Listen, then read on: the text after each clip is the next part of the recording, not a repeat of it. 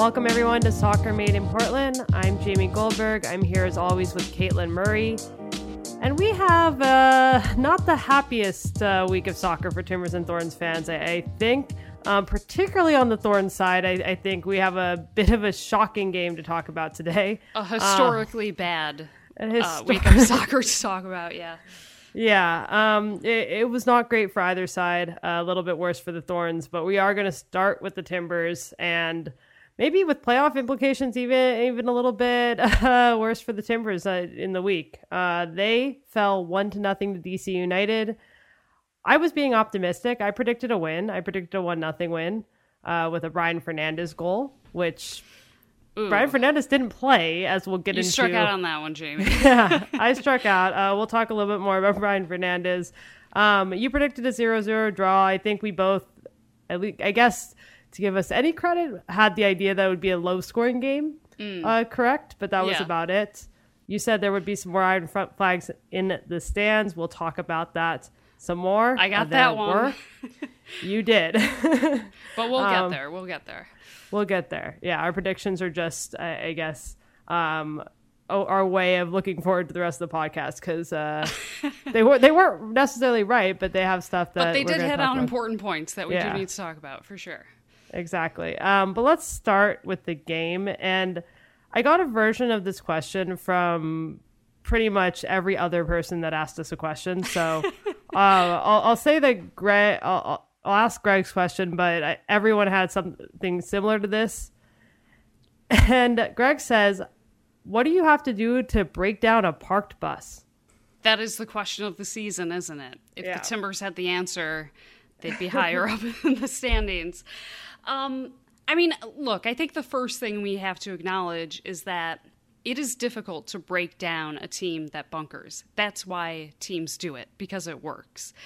I mean, anyone who follows me knows that I follow the U.S. women's national team really closely. They're the best team in the world. They constantly face teams that bunker against them because it works. And the 2016 Olympics is a great example of that working successfully. Sweden knocked the U.S. out of the Olympics. So first, we have to start there. Teams do it because it works, and it is not unique to the Timbers that it is difficult to break it down. That's by nature. That's what it's supposed to do. So in terms of Greg's question, how do you break that down? I mean, I think generally the goal is to pull the opposing team out of their defensive shape.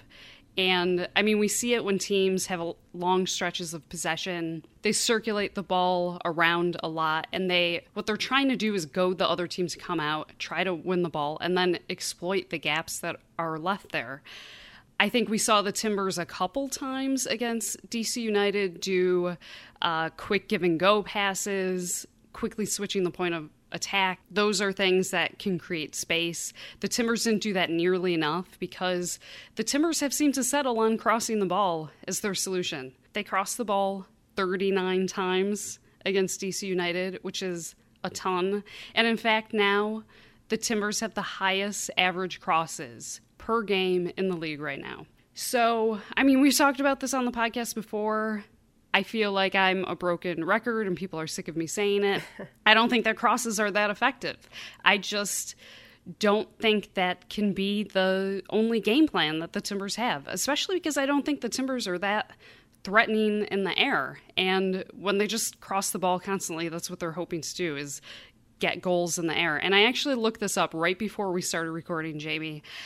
The Timbers have the most attempts on goal from headers. And that makes sense because they also have the most crosses on average of any team.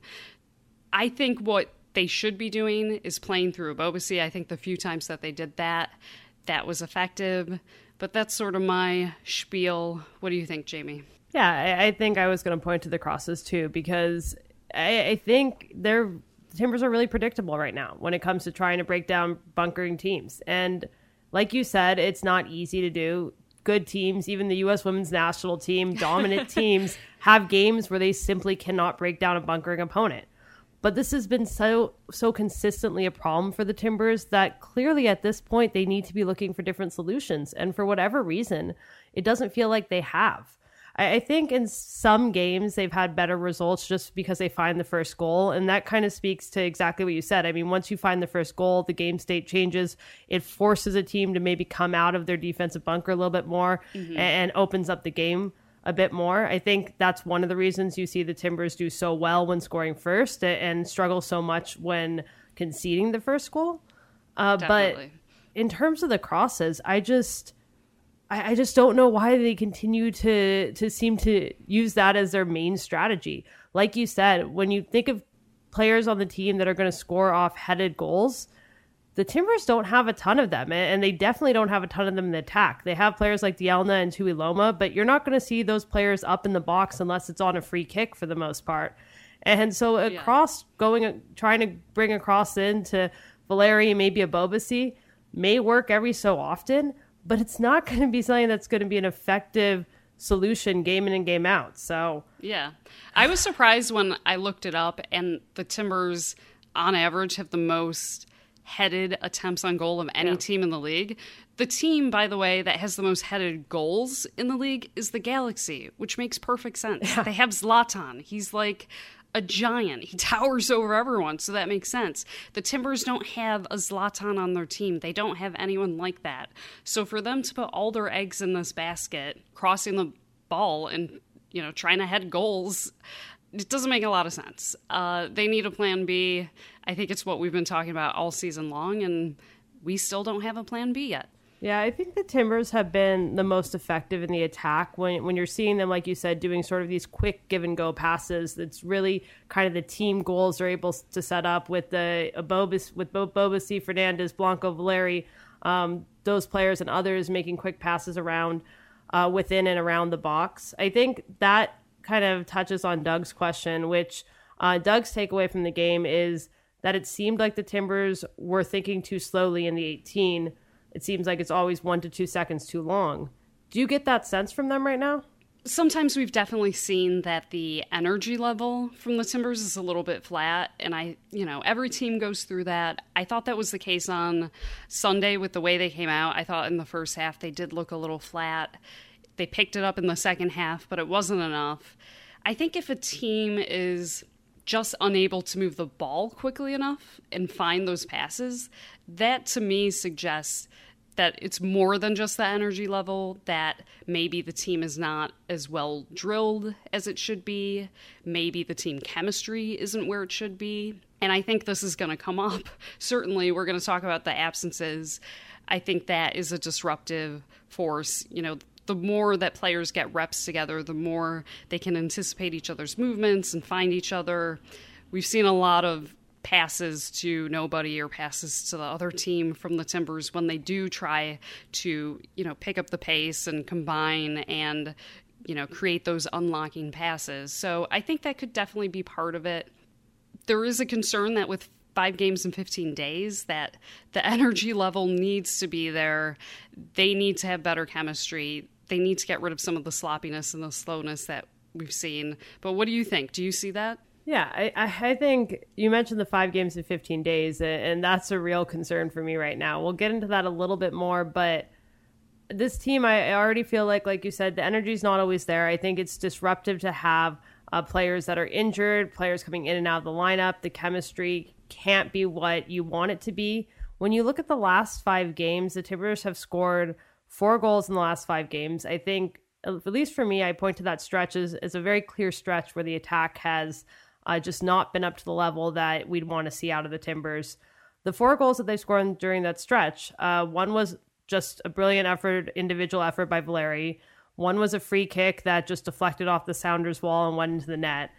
And the other 2 were the 2 goals against Kansas City when the Timbers had that comeback, where you say, those are great team goals. That's what I want to see this attack doing more often. Those are the combinations I want to see. And so seeing those goals against Kansas City, I think, gave me some hope that the Timbers have what it takes to get to the point they need to in the attack. But we just aren't seeing it consistently. We're not seeing that chemistry. We're not seeing that energy. And the changes with the lineup can't help. Yeah, absolutely. I think, we're going to talk about the absences, so I won't get ahead of us. Yeah. Well, the other thing that I thought was interesting, and we both talked about it, I think, in the locker room or coming out of the locker room after the game, was that despite sort of, I think, this feeling that the attack wasn't what you wanted to see, the Timbers lost 1-0. Or the defense, to be fair. Or the defense, yeah. Everything wasn't what you wanted to see, or the really. defense, the own goals. Gio was pretty complimentary of his team's performance, and the players also talked about, having outshooting the other team. I believe it was something like 23-7, controlling 67%. Very close. They were rattling off those stats. Yeah. And I said this right after we were finished with the press conference and talking to the players in the locker room. I completely disagree with that assessment. That was not a good game from the Timbers. Those stats don't matter. And if that's what the Timbers are going to point to and say that was a good game, then there is just a difference of opinion. Because, look, we already talked about it. Crosses is an irrelevant stat. I think the number of crosses, 39, showed desperation, not domination. The Timbers had more possession, but that's because DC United ceded the possession to the Timbers. And the shots, they had 24 shots, I think it was. That is a useless stat if you aren't looking at the kinds of shots that the Timbers were taking. And the Timbers didn't have that many good shots, because a better stat for shots is expected goals. And the Timbers' expected goals for that game was 0.8. They took 24 shots, but advanced metrics say they should have scored less than a goal in that game. And I do think their finishing let them down.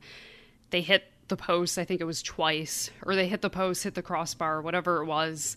But I think just look at the shooting map. Look at where these shots were taken.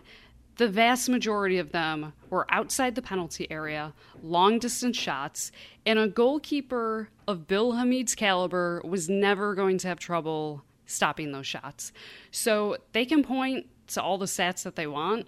I don't think it was a very good performance. What did you think, Jamie?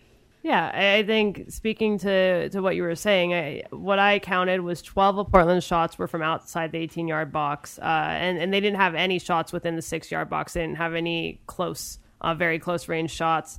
I didn't think they challenged Bill Hamid at all. I remember turning to you asking, did Bill Hamid dive this game? Yeah, you said, did he even touch the ground? Yeah, and I'm not sure. I'd have to go back and watch the whole thing and try to count those actions. Maybe he did, but there weren't that many good opportunities. I think Valeri's header off the post in the first half was the best opportunity. The team talked about hitting the post twice. The second time they hit the post was Jorge Moreira essentially mishitting a cross and almost pulling what Feilhaber did last week and right. Somehow sending it into the goal.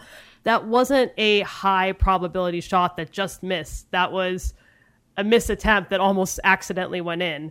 So yeah, I just, looking at the performance, I feel like they played into DC United's hands. DC United was fine conceding possession. DC United was fine allowing the Timbers to get low probability shots and didn't care if the stat sheet was going to look like that. And they ended up walking away with the win. So I agree with you. I did not think this was a great performance. I was a little surprised to hear the team talking about it like that. Yeah. I think last year when Gio would have game plans that sort of were like this, like when the Timbers beat New York City FC, they conceded possession at home. That was a game that everyone talked about being really well managed. And that was the kind of game where Gio said, yeah, that was our game plan. We wanted to concede possession.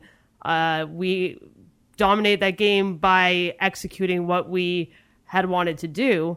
It didn't matter that the other team had more shots, had more possession. So that's the kind of, now the script is sort of flipped, and the Timbers need to recognize that it has to be a lot better than what this is right now for them to be where they want in the standings. Yeah, now that you mention that definitely conjures up things from Caleb Porter's time with the Timbers, where I remember asking him about the Timbers being outshot in their previous few games, and he would say shots didn't matter, and then like a game later, he would say they were the better team because they had more shots. It's all, I think it's in the interest of every coach to try to say that their team performed well. And I can appreciate that. I can understand that. And I think at this point in the season, you can't be too down about your performances. You have to try to build confidence and get some momentum going. That's fine. I respect that. But you and I are going to call it like it is. That wasn't a good game. Yeah. And speaking about what kind of game it was, how, in my opinion, how poor it ended up being, I mean, the Timbers lose 1-0. Let's talk about it. I don't even think it should have been a 1-0 loss. No. I think it should have been a 2-0 loss. DC United got their first goal on an own goal from Bill Tuiloma in the first half. 13 minutes later, on a corner kick, Steve Clark goes up to try to catch the ball. It goes over his head, hits Eric Williamson, hits Clark's back. Clark's on the ground, hits his back, bounces back towards goal.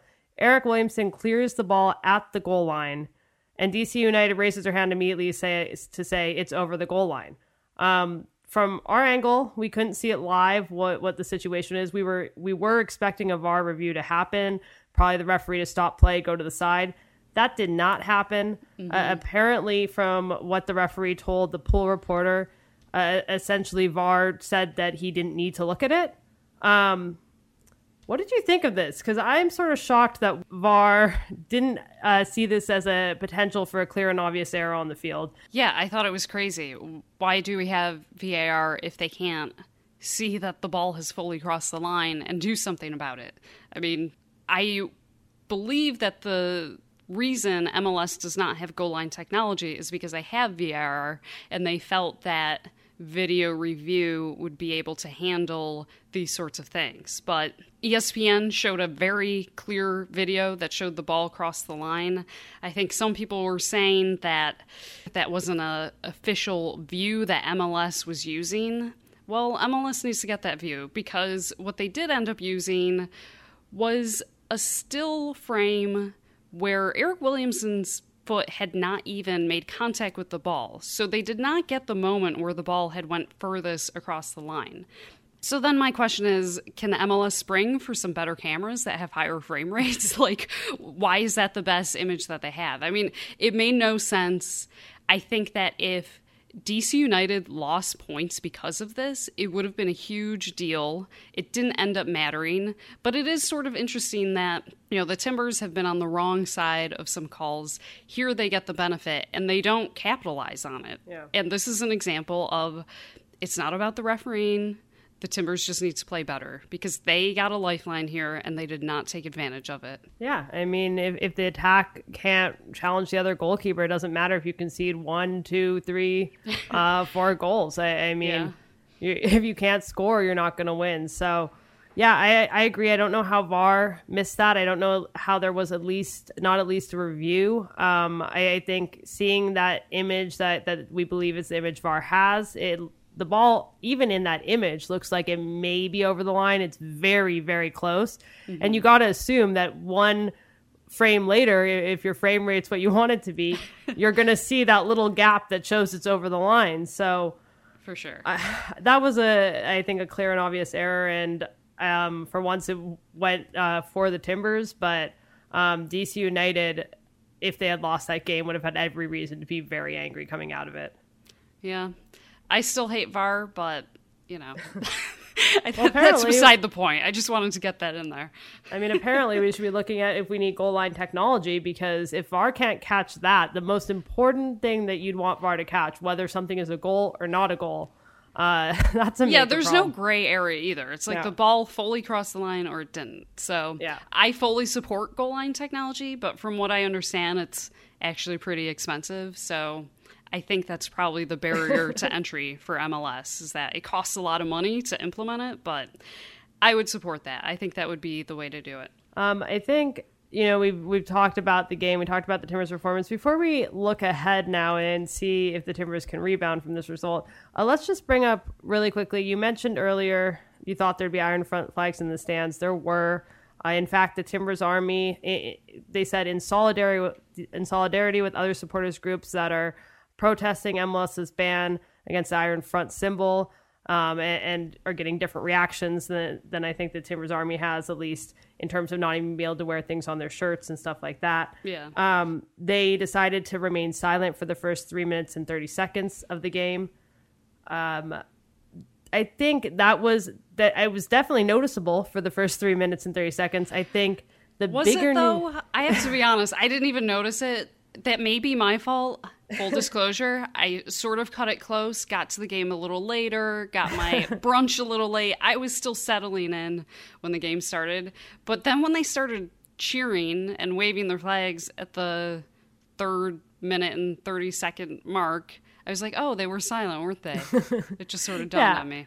I mean, I think in terms of a protest, when it's only for 3 minutes and 30 seconds, it's not noticeable in the same way that 33 minutes was. I think it was very clear when they started cheering that this is a big difference from what we were seeing in the first 3 minutes. Which I think is maybe the point, is to show, like, this is what games can be without us. Yeah, exactly. But I think the bigger news, and this is probably one of the first times we've seen this, where the biggest news in relation to the protests against the Iron Front ban haven't really come from at Providence Park. Mm-hmm. Seattle Sounders fans, the Emerald City supporters, one of their capos, from my understanding, from what I've seen on social media, was ejected from the game for waving an Iron Front flag, and the entire section walked out at halftime. Yeah. I mean, talk about an impactful protest. I mean, we've discussed the Timbers Army protests in our previous Iron Front Watch updates that we have on this podcast. But this protest, the Emerald City supporters walking out in the middle of a game, I mean, that got people's attention. And it was really interesting for me. I mean, Jamie, you and I have been living the Iron Front controversy for weeks now, so we've already processed everything that's going on and we fully understand it. But it was interesting seeing a lot of people around the country learning about it for the first time because of what happened in Seattle. I follow a lot of soccer journalists and soccer people on social media, and seeing them express, the befuddlement over this fight and asking, why is MLS doing this? Why is this the hill they want to die on? The same conversations, Jamie, you and I had weeks ago. It was really interesting watching other people sort of discover that this was even a thing. So the Emerald City supporters, I think, have given a new wave to this whole thing. They've breathed new life into this controversy. We should point out there is a meeting this week. We're recording Monday night. This meeting is on Thursday. The supporters groups are going to be meeting with representatives from MLS, and who knows what that conversation is going to be like. They're not going to be club representatives at this meeting, but I think the hope is that there's some sort of resolution.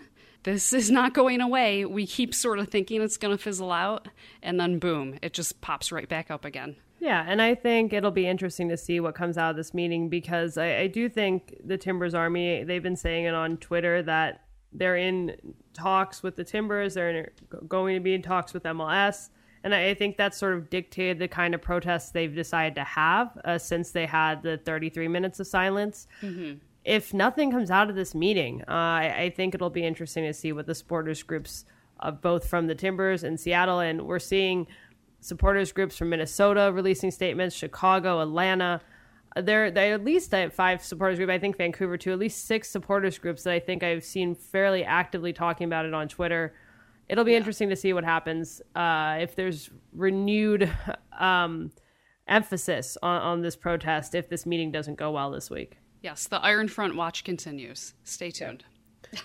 Let's get back to the soccer a little bit. Let's look ahead. We talked about injuries, so let's talk a little bit more about that. The Timbers play the New York Red Bulls on Wednesday at Providence Park. The game will kick off at 7:30 p.m. It's the Timbers' second of 5 games in 15 days, and they're still going to be dealing with injuries, maybe not quite as much as this weekend. They only had 16 players on the bench against DC United this weekend. Maybe they'll be back up to 16 players on the game day roster. Maybe they'll be back up to 18.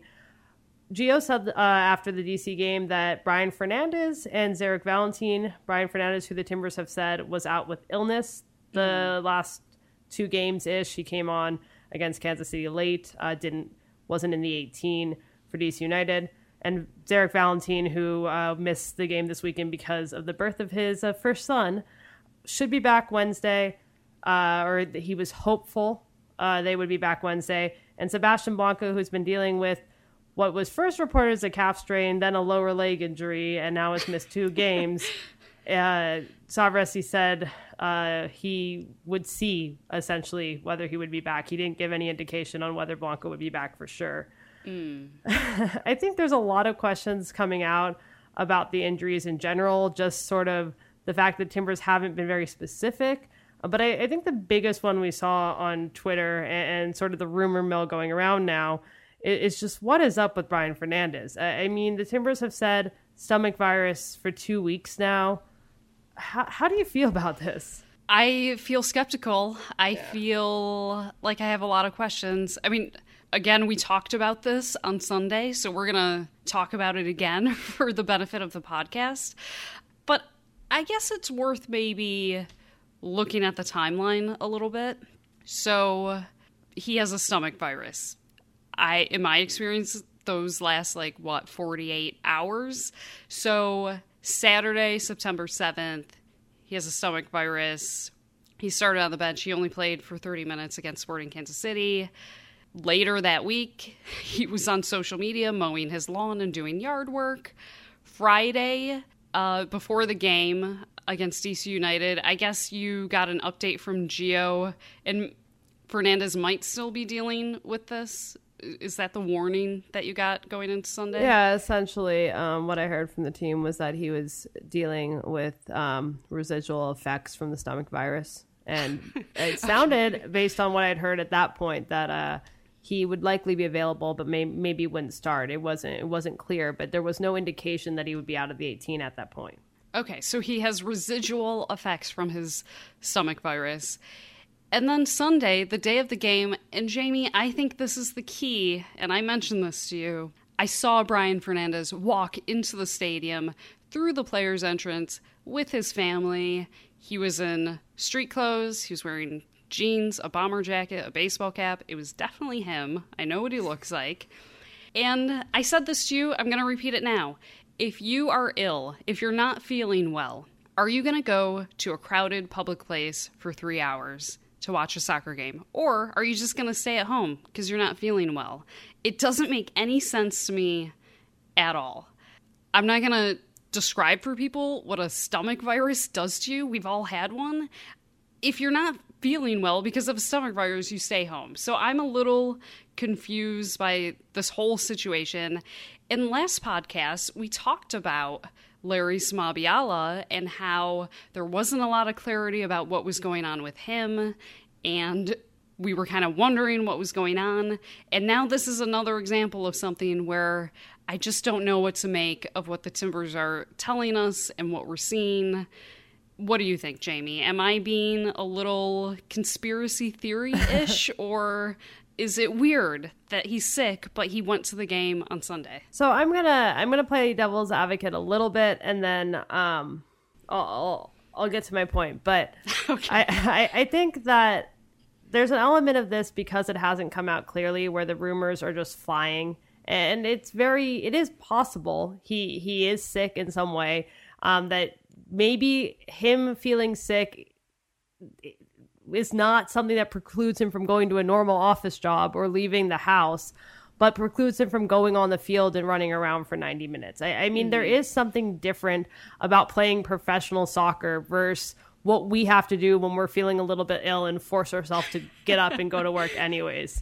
What are you saying, Jamie, that our jobs are not as demanding? I'm saying that I can work in bed when I'm sick and not see anyone for a full day. Yeah. So there's that element. Don't tell our bosses that, though. The other element of it is that the Timbers play Wednesday. And so if for whatever reason the Timbers felt that Brian Fernandez was not 100% this weekend, and they just didn't want to risk anything further, it's raining outside, him getting even more sick and not being able to play Wednesday, that they may have just said, you know what, just sit this one out, come out Wednesday, be at 100%. So I just, to play devil's advocate, I don't want to get too far down conspiracy theories, because I've heard a lot of things on Twitter in the last few days, and I am a little bit concerned that there's the rumor mill is just creating some things that, if true, would be major scandals, but if more likely not true, we shouldn't be spreading those types of rumors. And because we shouldn't be spreading those, I don't know what you're referring to, but I'm going to ask you off pod because I don't want to be part of spreading the rumors. But now I am deeply curious what you're talking about. Well, I just think that everyone is speculating right now because it is weird, and that comes down to, I think, my other point, which is it's just weird how this has sort of come out. It's a last minute thing. It's not, hey, we're going to tell you that Brian's still feeling a little bit under, but here's what's going on, and you know, we might not push him this weekend. I just think if there was more clarity going into the midweek press conference of what was going on with every player on the roster, what their timeline looked like, what their actual injury was, as opposed to maybe a lower leg injury, we actually talk about the body part in which that is injured, there would be less speculation. And so I think the Timbers have opened themselves up to a little bit of speculation right now, and Fernandez is obviously a very important player, so when he's not in there, fans are going to care about it. And I do miss what we've seen in the past where we actually get legitimate timelines. We're not asking about Larry Smallbiala every week because we know he's out for X amount of weeks, so we'll follow up when we hit that mark, as opposed to now where every single game we're saying, well, who's available, because we're not getting any answer.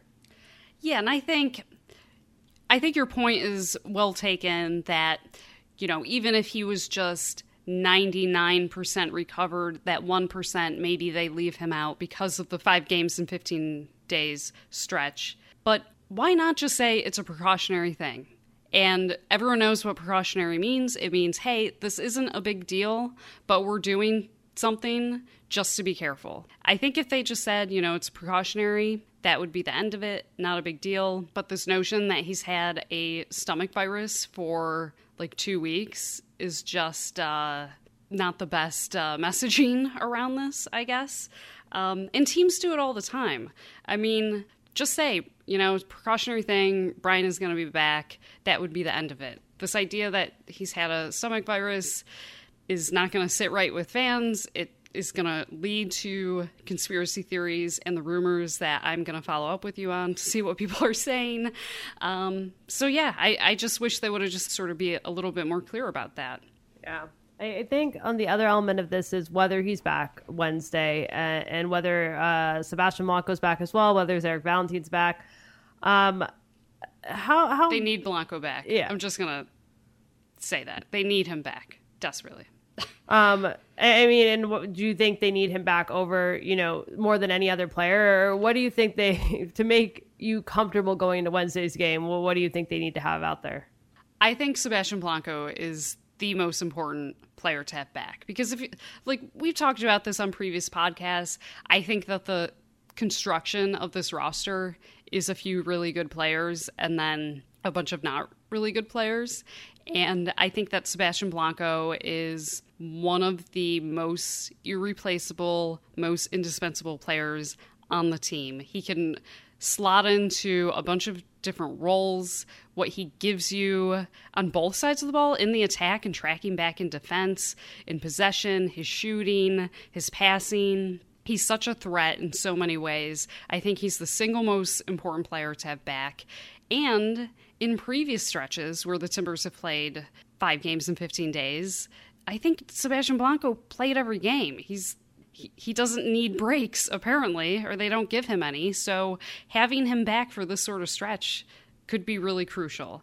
I think having Larry Smallbiala back would be important, but at this point, we talked about this in the last podcast, we don't really know what's going on with him, but given the radio silence that we've gotten, I don't think he's anywhere near being back, so I'm not even considering that possibility. I think that Smallbiala might be getting closer based on what I've heard, but I don't think he's going to be ready for Wednesday. I think that is something we may want to follow up heading into Minnesota on Sunday, just based on the fact that he is making progress. He was on the field this week doing at least some things. So he has made a little bit of progress. That's good for the Timbers.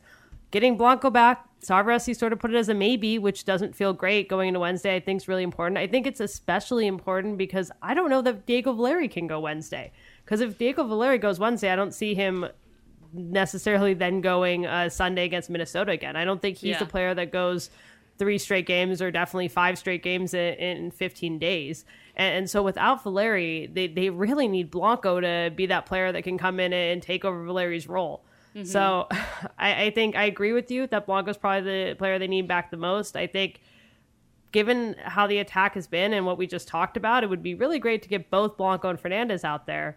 Yeah. And if they can't get these players back on the field, I am really concerned about how they're going to do against the Red Bulls. The Red Bulls have been struggling lately, but if the Timbers are dealing with short rest and they're dealing with injuries or dealing with short rest, I just think it's going to be really tough for them to overcome that, if not Wednesday, going forward in the stretch, because it's not going to get easier as the sort of those minutes build up without the time to recover. Yeah, I'm waiting with bated breath for when you talk to Gio and get an update on all these injuries and absences.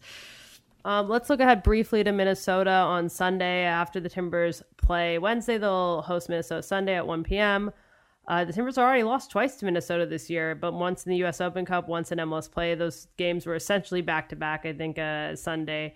Wednesday, Minnesota will be playing on full rest. Unlike the Timbers, they don't have a midweek game.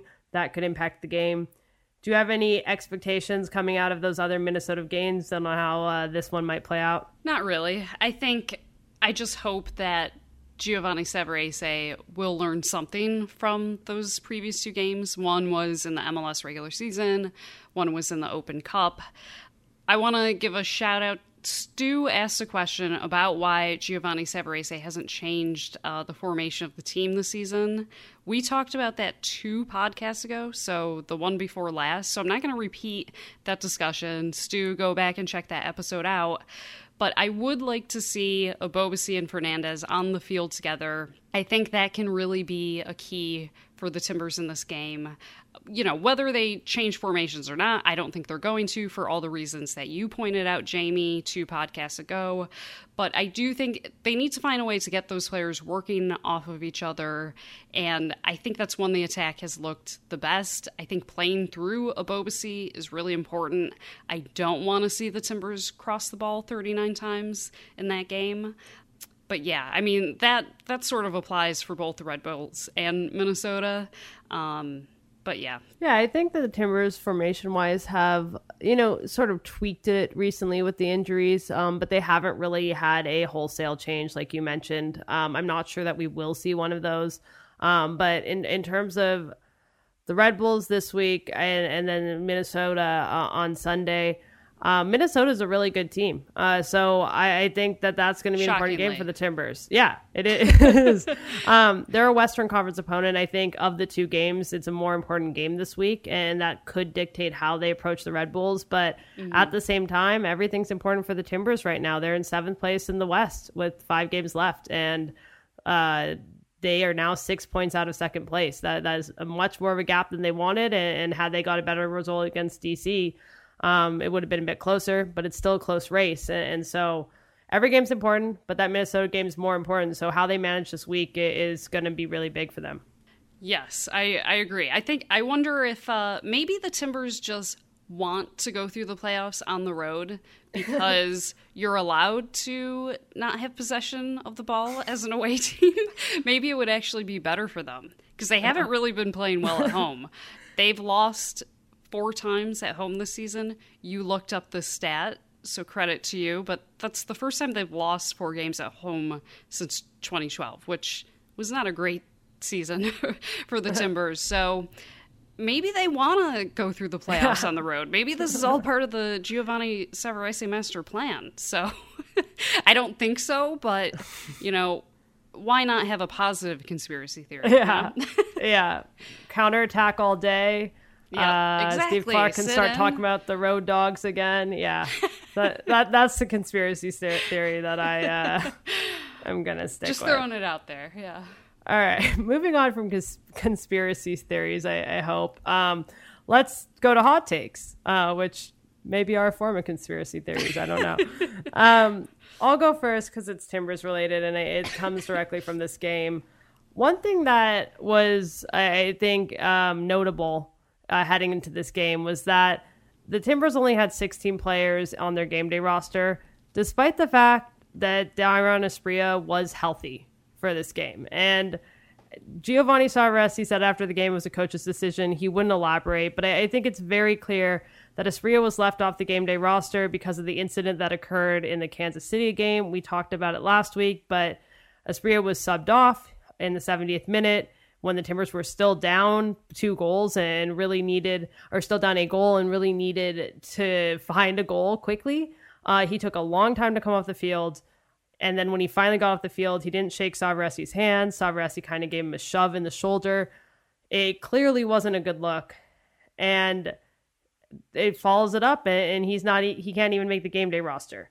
I think the Timbers have given Asprilla a really long leash during his time here. He was sent on loan in his second year here after having attitude issues. And that was very clear. They sent him alone because he wasn't being the guy in the locker room, wasn't accepting his role in the team in the way they wanted him to.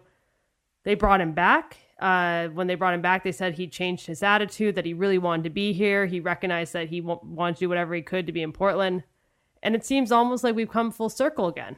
We see him finally getting a start, a player that really wouldn't have been on the field had the Timbers not been dealing with numerous injuries, but he gets his opportunity. And then when he's taken off for Brian Fernandez, the Timbers' leading scorer, he pouts about it. And I think this is going to be my hot take because, I was wrong once before. When he was sent on loan before, I said, we're never going to see Asprilla again. So this feels like a hot take because it's happened before and it did not go the way I expected. But I don't see Asprilla playing another game for the Timbers. I think they've given him a long leash. They've given him multiple opportunities. I just think at some point they have to basically say, yeah, that's it.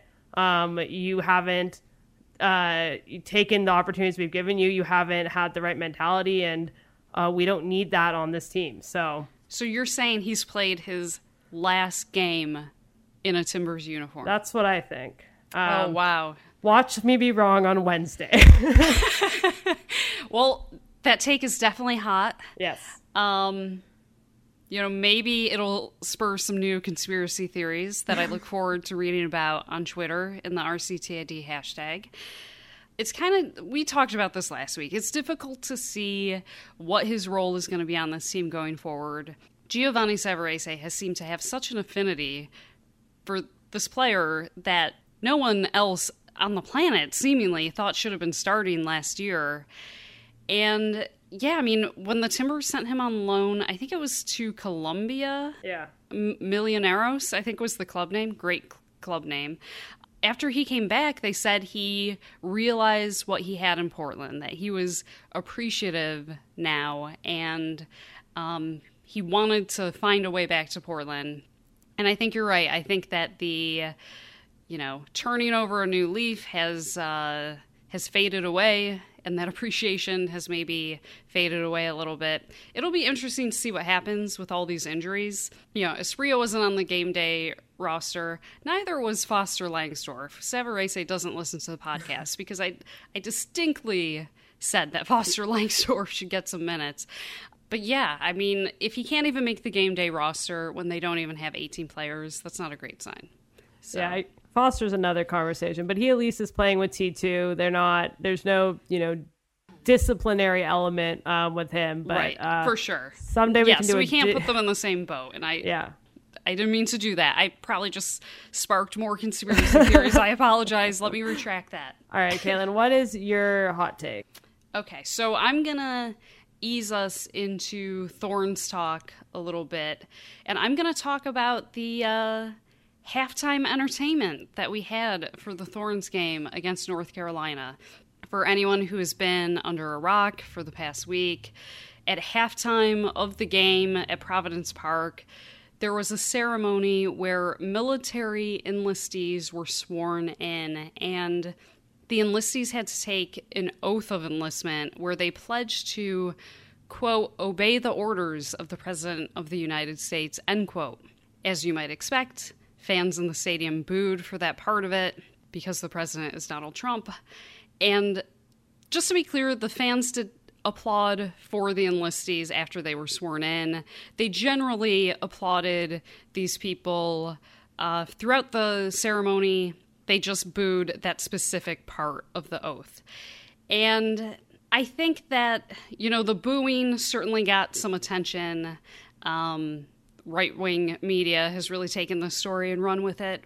But I think the point is that a soccer game is just not the appropriate venue for something like this. I mean, enlisting in the military is a very significant life decision. There should be a lot of gravity to that moment. I don't think it's halftime entertainment at a sporting event. And I don't think it's really a surprise that people booed, because a soccer game is booing and cheering the entire time. That is all that is happening in the stands during a sporting event.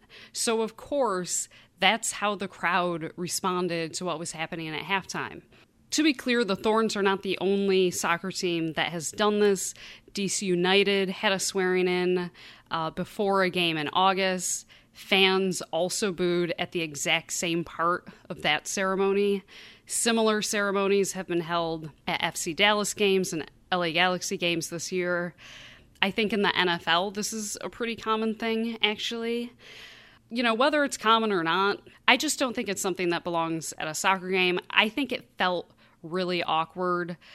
I don't know how you felt, Jamie. I think for me, it just felt tense and awkward, the atmosphere. It just didn't feel right. It just didn't feel like this should have been happening. There were people who said it was inappropriate that there was booing on 9/11. I don't recall 9/11 specifically being brought up, that this was like a special thing for 9/11. From what I was told by the Timbers, this was part of a group sales push, the ceremony. So, it was an effort to make money. It wasn't like a special altruistic way to recognize 9/11. And I think, if you're going to honor 9/11, have first responders, firefighters, police officers, that sort of thing. So, I just think that with all the Iron Front stuff that has been happening, with the discussion about what is and is not political at soccer games, I think it's best just to avoid this, because the booing suddenly made it political. It suddenly made it about Donald Trump and, not about anything else. I asked Mark Abbott from MLS specifically about these military displays, because they've happened at, like I said, several MLS games. He defended it, and, I quoted him in an article I did for Yahoo Sports.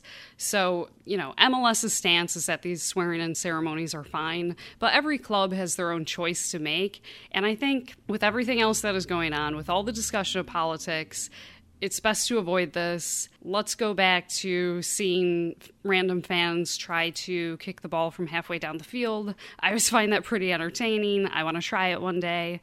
But yeah, I just didn't think that was the right venue for it. Not that, these people shouldn't be recognized as making an important decision and, they shouldn't be respected and all that. I just think it was more about the venue. Wasn't the right venue. That's just my personal opinion. I know some people disagree. They're free to disagree. But yeah, that's my take. I think that, from my understanding, it was a planned event before the season for the 9/11 game. That's what I was told when asked about when it was decided. Yes, it was decided before the season, before they knew about the Iron Front stuff. Yeah, and they had it coincide with 9/11 game, which, as you said, isn't necessarily a time in which you usually see the military honored so much as first responders. But I do think the point that I think you hit on, which was immediately apparent to me, was given all the controversy about politics in MLS right now and translating to the NWSL, because the Timbers organization has decided to hold that ban on political imagery and against the Iron Front symbol at NWSL games as well. This was probably not the right moment to have this. Whether or not it's ever the right moment, I think that's a fair question. But I think given the backdrop, it was especially surprising to see, because I think we are in a very polarized political environment right now, and anything that's going to bring up the president of the United States is going to immediately elicit a response and is immediately going to be seen as political. And when fans are fighting to be able to bring Iron Front flags to games, be able to have MLS change the verbiage so they're not having a vague ban on political imagery, to see the Timbers come out and have a ceremony like this with that backdrop was what I think surprised me the most. I also heard the same thing, that this was something that was planned before the season. Like I said, it was part of a group sales push. But that doesn't mean they couldn't have changed course. I mean, the Iron Front thing in the last few weeks has really raised the decibel level in terms of this controversy. It was poorly received, and I think, just knowing the passionate fans that Portland has, I think it was a little predictable that, when the line was said about obeying the President of the United States, that was going to elicit boos, and it was just sort of uncomfortable because, you feel bad for the people being sworn in, but you sort of understand why the fans are booing and, wanting to express themselves. And I think you make a valid point that maybe at a different time, maybe that wouldn't have been the issue that it is now. But the point is it was an issue now. So I have a feeling that the Thorns aren't going to be doing that again anytime soon, though. Well, let's talk a little bit about what happened on the field and what the Thorns definitely don't want to do again anytime soon. Our predictions were just wrong. I don't know that it's even useful to go through. I thought the Thorns would win 3-2 with a Horan brace, which is just so far from where the Thorns are at right now. Very wrong. You thought a 2-2 draw with a Portland own goal. I do think that was sort of an own game. Like, Portland just played themselves and just an own goal. I think fits the spirit a little bit, but it's not bad enough. Yeah, it needs to be a million times worse. Yeah, and I think I said, wow, that would be a brutal game, and when you made that prediction, so I was wrong. Yeah. What a brutal game looks like is the Thorns losing 6-0 to North Carolina. Their most lopsided loss in the history of the club. This was embarrassing. We got a lot of versions of this question. I'll pick the one that is family friendly enough to say on the show. But Kevin asks, what the frick was that? Yeah. We were sitting next to each other during the game, and I think I speak for both of us when I say we were in disbelief of what we were witnessing. It was a weird experience sitting there watching that game because the Thorns are not a 6-0 loss bad team. It just sort of came out of nowhere, but it was stunning to see how much the Thorns defense just looked to be in shambles. I mean, they constantly looked like they were trying to scramble and catch up and get back in position. It didn't matter which side that the Courage attacked down. We had 2 goals came from crosses on the right side, 1 came from a cross on the left side, 1 was a long-range strike, 1 was a close-range chip. I mean, the Courage just ran a clinic on the Thorns, and the Thorns could do nothing to stop it. I mean, it was kind of impressive on both sides. I mean, impressively good from the Courage, and the Thorns, I've never seen them play that poorly before. But I do want to give the Courage some credit. I mean, I think one of the talking points this season was that the Courage didn't look as good as they did last season. They haven't looked as dominant.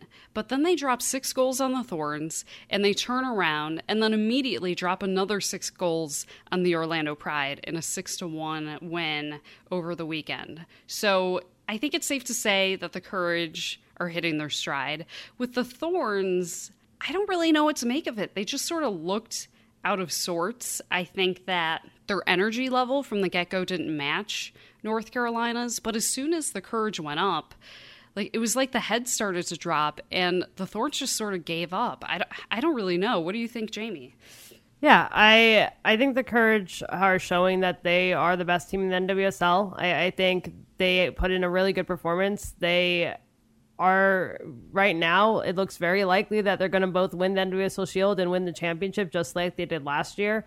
So I agree with you. Let's give the Courage a little bit of credit for this game because it wasn't, if the Thorns had been playing this performance against Houston, it might not have ended up being 6-0 would have been the outcome.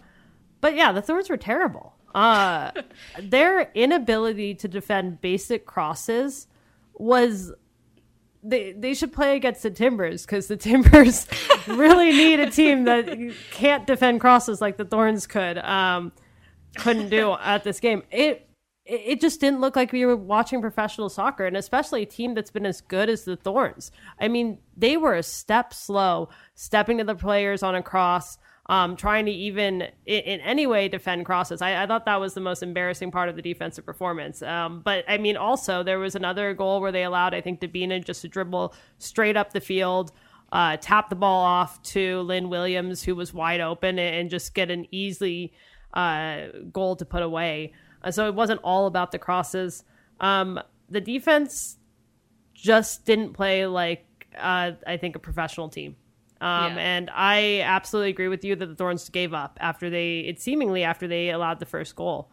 They allowed 3 goals, I think, in a 9-minute span. And by then the game was over. They had a few very, very brief spurts of looking like maybe they were going to recover, or at least not allow North Carolina to keep increasing their goal total, but those were really short-lived. It's hard to look at that game, and given how good the Thorns have been, given how good they've been this season historically, what players were on the field for that game, fact that Christine Sinclair, Tobin Heath, Lindsey Horan were on the field for that game, and to think that they lost the way they did, I don't know what happened. Yeah, it's tough to make sense of. And I think, speaking of players they had on the field, one player they did not have on the field was Emily Sonnet. And I think, to your point, you mentioned Dabina just being allowed to dribble up the field without any sort of challenge from the Thorns. I don't think that not having Emily Sonnet changed the game. I certainly don't think that the Thorns lost 6-0 because they didn't have Emily Sonnet. What I will say is that, why was Emily Sonnet not here? It's because she was making tactical fouls when the Royals were getting opportunities to get on breakaways. She was making the choice to try to stop those. And I think the Thorns needed a lot more tactical, professional fouls. They needed to put more effort in to disrupt what the Courage were doing, because the Thorns gave the Courage so much space. I mean, just watch the highlights. Like, the Courage were not being closed in on or shut down. I mean, they had all the space they needed to score 6 goals. And I looked up the stats because I was curious. The Thorns committed 7 fouls, which is just like a normal game. And this was not a normal game. The Thorns were being demolished. They needed to get a little more grit. Jurgen Klinsmann once said, I think, that he thought the U.S. men's national team needed to be more nasty or something. And, we laugh at Jurgen Klinsmann and his record as a coach, but the Thorns needed to be a little more nasty. They just gave so much time and space to the Courage. And I think they needed a player like Sonnet who's going to get in and, fly into tackles, do a better job on crosses, be aggressive.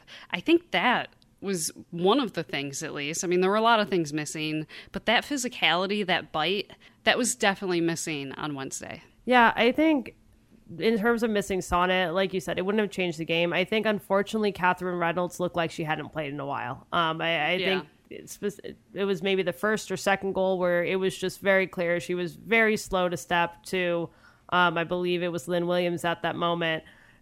She just looked like she was rusty, and that was unfortunate for the Thorns when everyone else, it seemed like, was having a bad game too. So yeah, I think Sonnet maybe would have helped. I don't think that would have been the difference in the game by any means.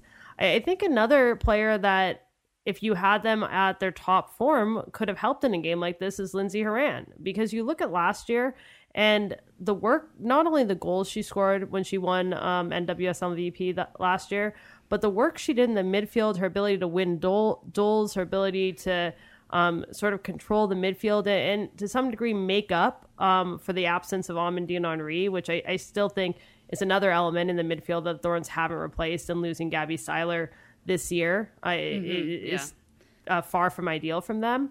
But Horan last year was able to, just by being so dominant in the midfield, was almost able to mask the fact that they didn't have an Amandine Henry next to her anymore. I feel like she's been a little bit invisible this year. What are your thoughts? Yeah, I mean, I definitely agree. This has not been the Lindsey Horan that we saw last year. I also think, it is hard to expect her to have another season like she did last year because, I mean, look, that was the best season she's ever had. I mean, I can't say I watched her closely at PSG, but she was playing a different position when she was with PSG anyway. But that was, 2018 was her best season ever. So it's hard to expect her to be able to match that. But I do agree that she has been less effective. And I think, part of it is, the sort of telepathic ability to be in the right place at the right time last year hasn't been there this year. And I do wonder how much, the World Cup, the Victory Tour, how disruptive that may have been for her, pulling her away from the team, preventing her from building as much chemistry as she had with the team last year. I wonder if that's part of it. I wonder if, having a focus on the World Cup and the national team could be a factor. Because I do think that, last year she always seems to be able to make the perfect run or thread the perfect pass or get stuck in and win the ball in the perfect moment. And she just hasn't been able to do that this year. And I don't know if it's a coincidence that at the World Cup, we saw Lindsey Horan lose her starting spot to Samantha Mewis, which I have to say, I follow the U.S. women's national team really closely, and that was really unexpected because Jill Ellis seemed to really believe that Lindsey Horan was a key starter. She didn't really seem to rate Samantha Mewis that much. And then all of a sudden in France, Samantha Mewis is starting games that you would have thought Lindsey Horan would be starting. So I also have to think that there has been a dip in form. And I mean, that's normal. It happens to soccer players. There's an ebb and a flow. Players can be in great form at one time and not as good form at another time. And that doesn't mean they're not a good player anymore. It just means that, for whatever reason, it's just not all coming together at that moment.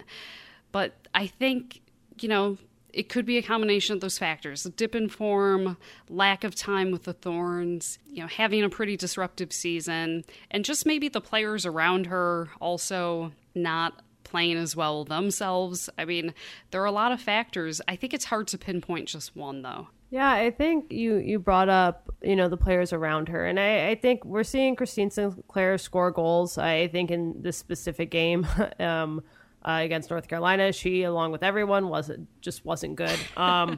But we're seeing her, come back from the World Cup, score goals. I don't think we've seen enough out of Tobin Heath. I think specifically with the U.S. players, it's tough because they really have been in and out. And I think from a chemistry standpoint, losing the World Cup players and then having these international breaks and having the U.S. players miss that extra game, it just hasn't helped in terms of the Thorns trying to build up to where they want to be at this point in the season.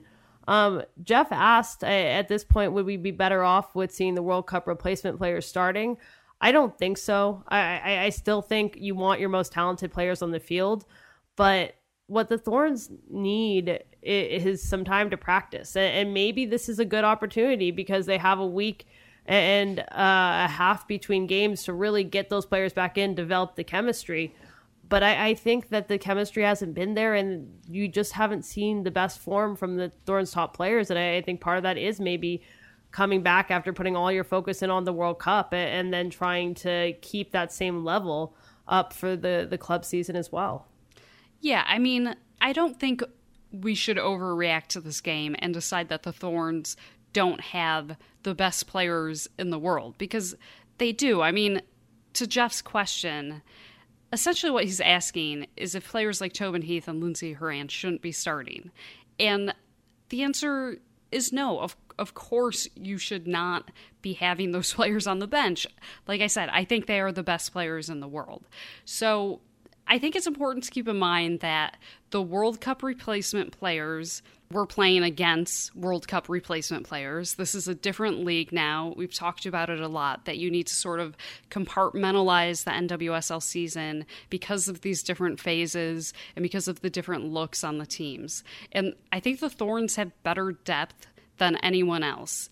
And that played to the Thorns' advantage during the World Cup. I think their World Cup replacement players are probably better than a lot of World Cup replacement players from other teams around the league. I don't think that means that you want those players playing against every NWSL team's A team. And I think that the World Cup replacement players who did really well have preserved their spots. I mean, I think that's how Midge Purce has worked her way into a starting position now, is that she played really well during the World Cup. So yes, it was a terrible game, and it's still sort of difficult to wrap my head around, but it doesn't mean that the Thorns don't have great players. It doesn't mean that Tobin Heath isn't a great player. I would just caution against overreacting to this game.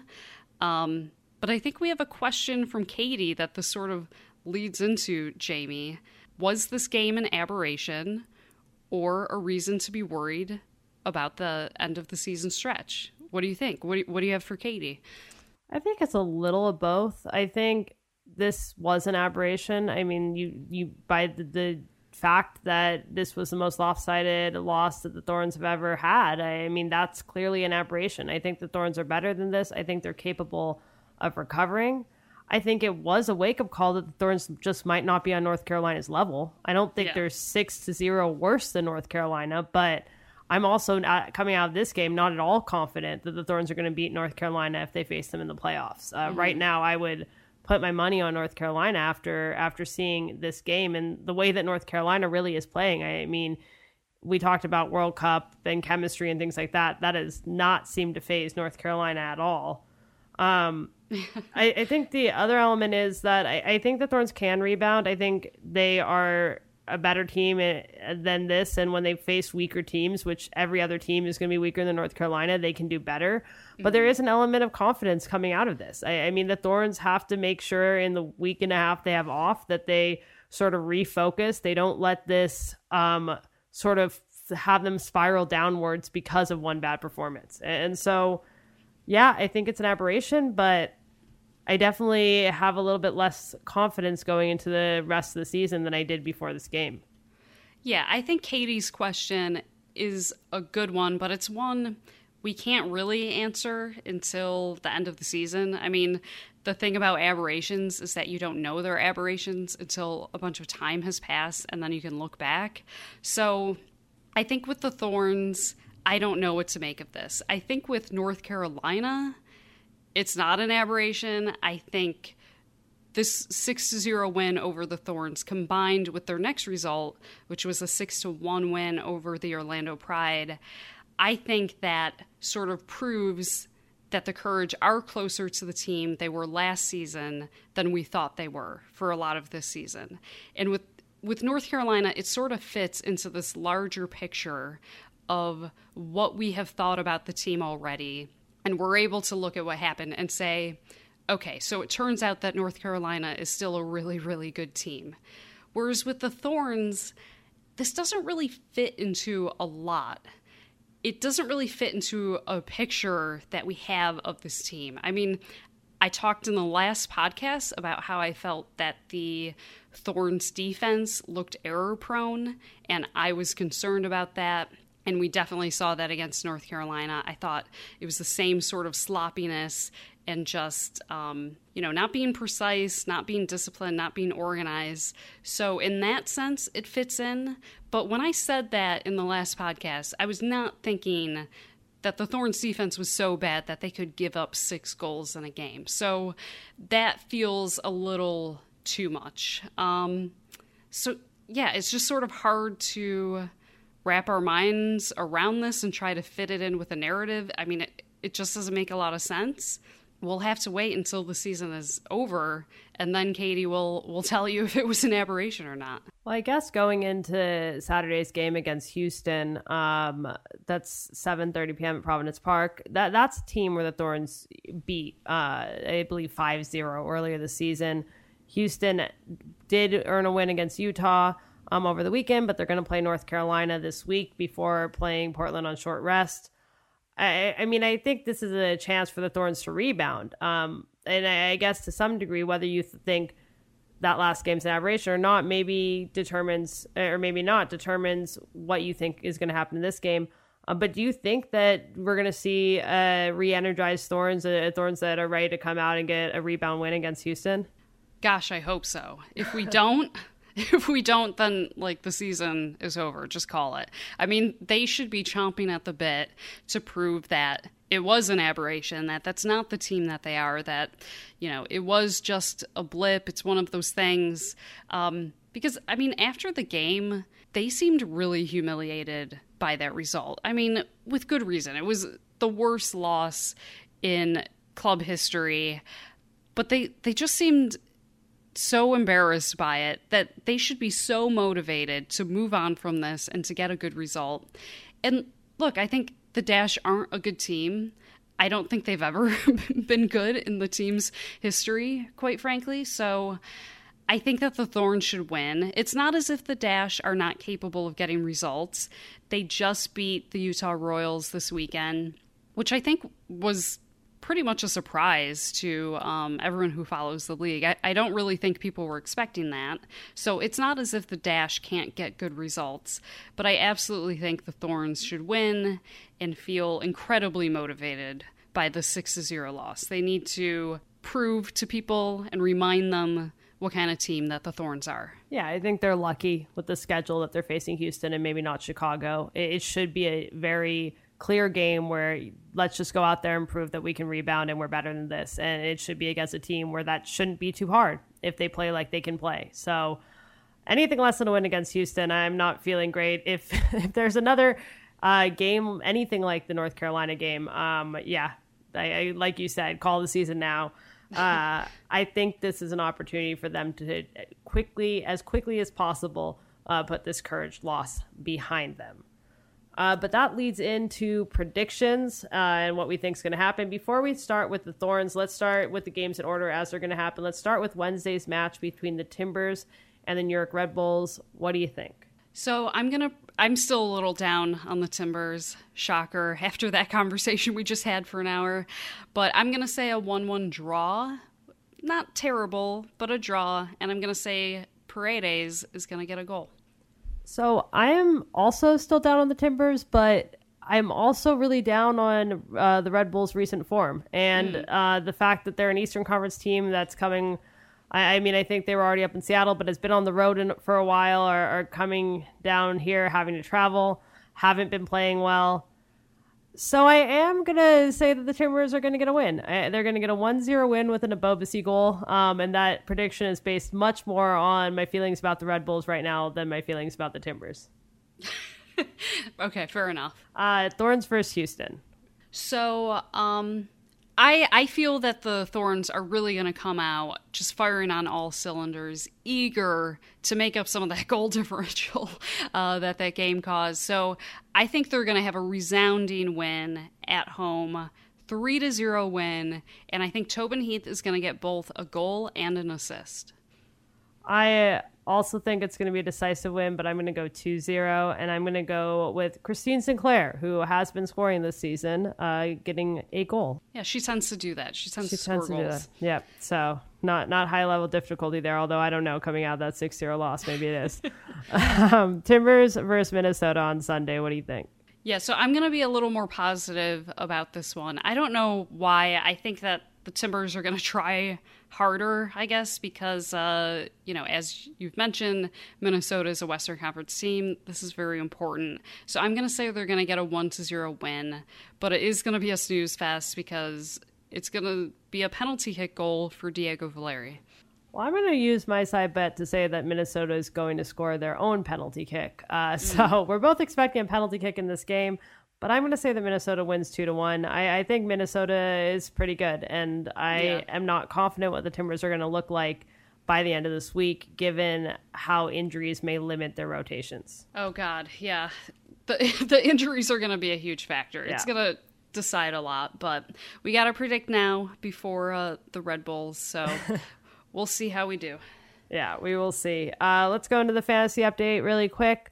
In our head-to-head league, Beer City FC, that's Benjamin is in third place. Sloppy. Steve is in second place. Flicking Portland PTSC, that's Mark, is in first place, but the top 3 players in that league are all tied with a perfect 13-0-0 record. It's just point differential that separates them. So really close league. So some good players in our head-to-head league. In our open league, we've seen these teams. A lot of these teams are the same every week now, starting to create some distance.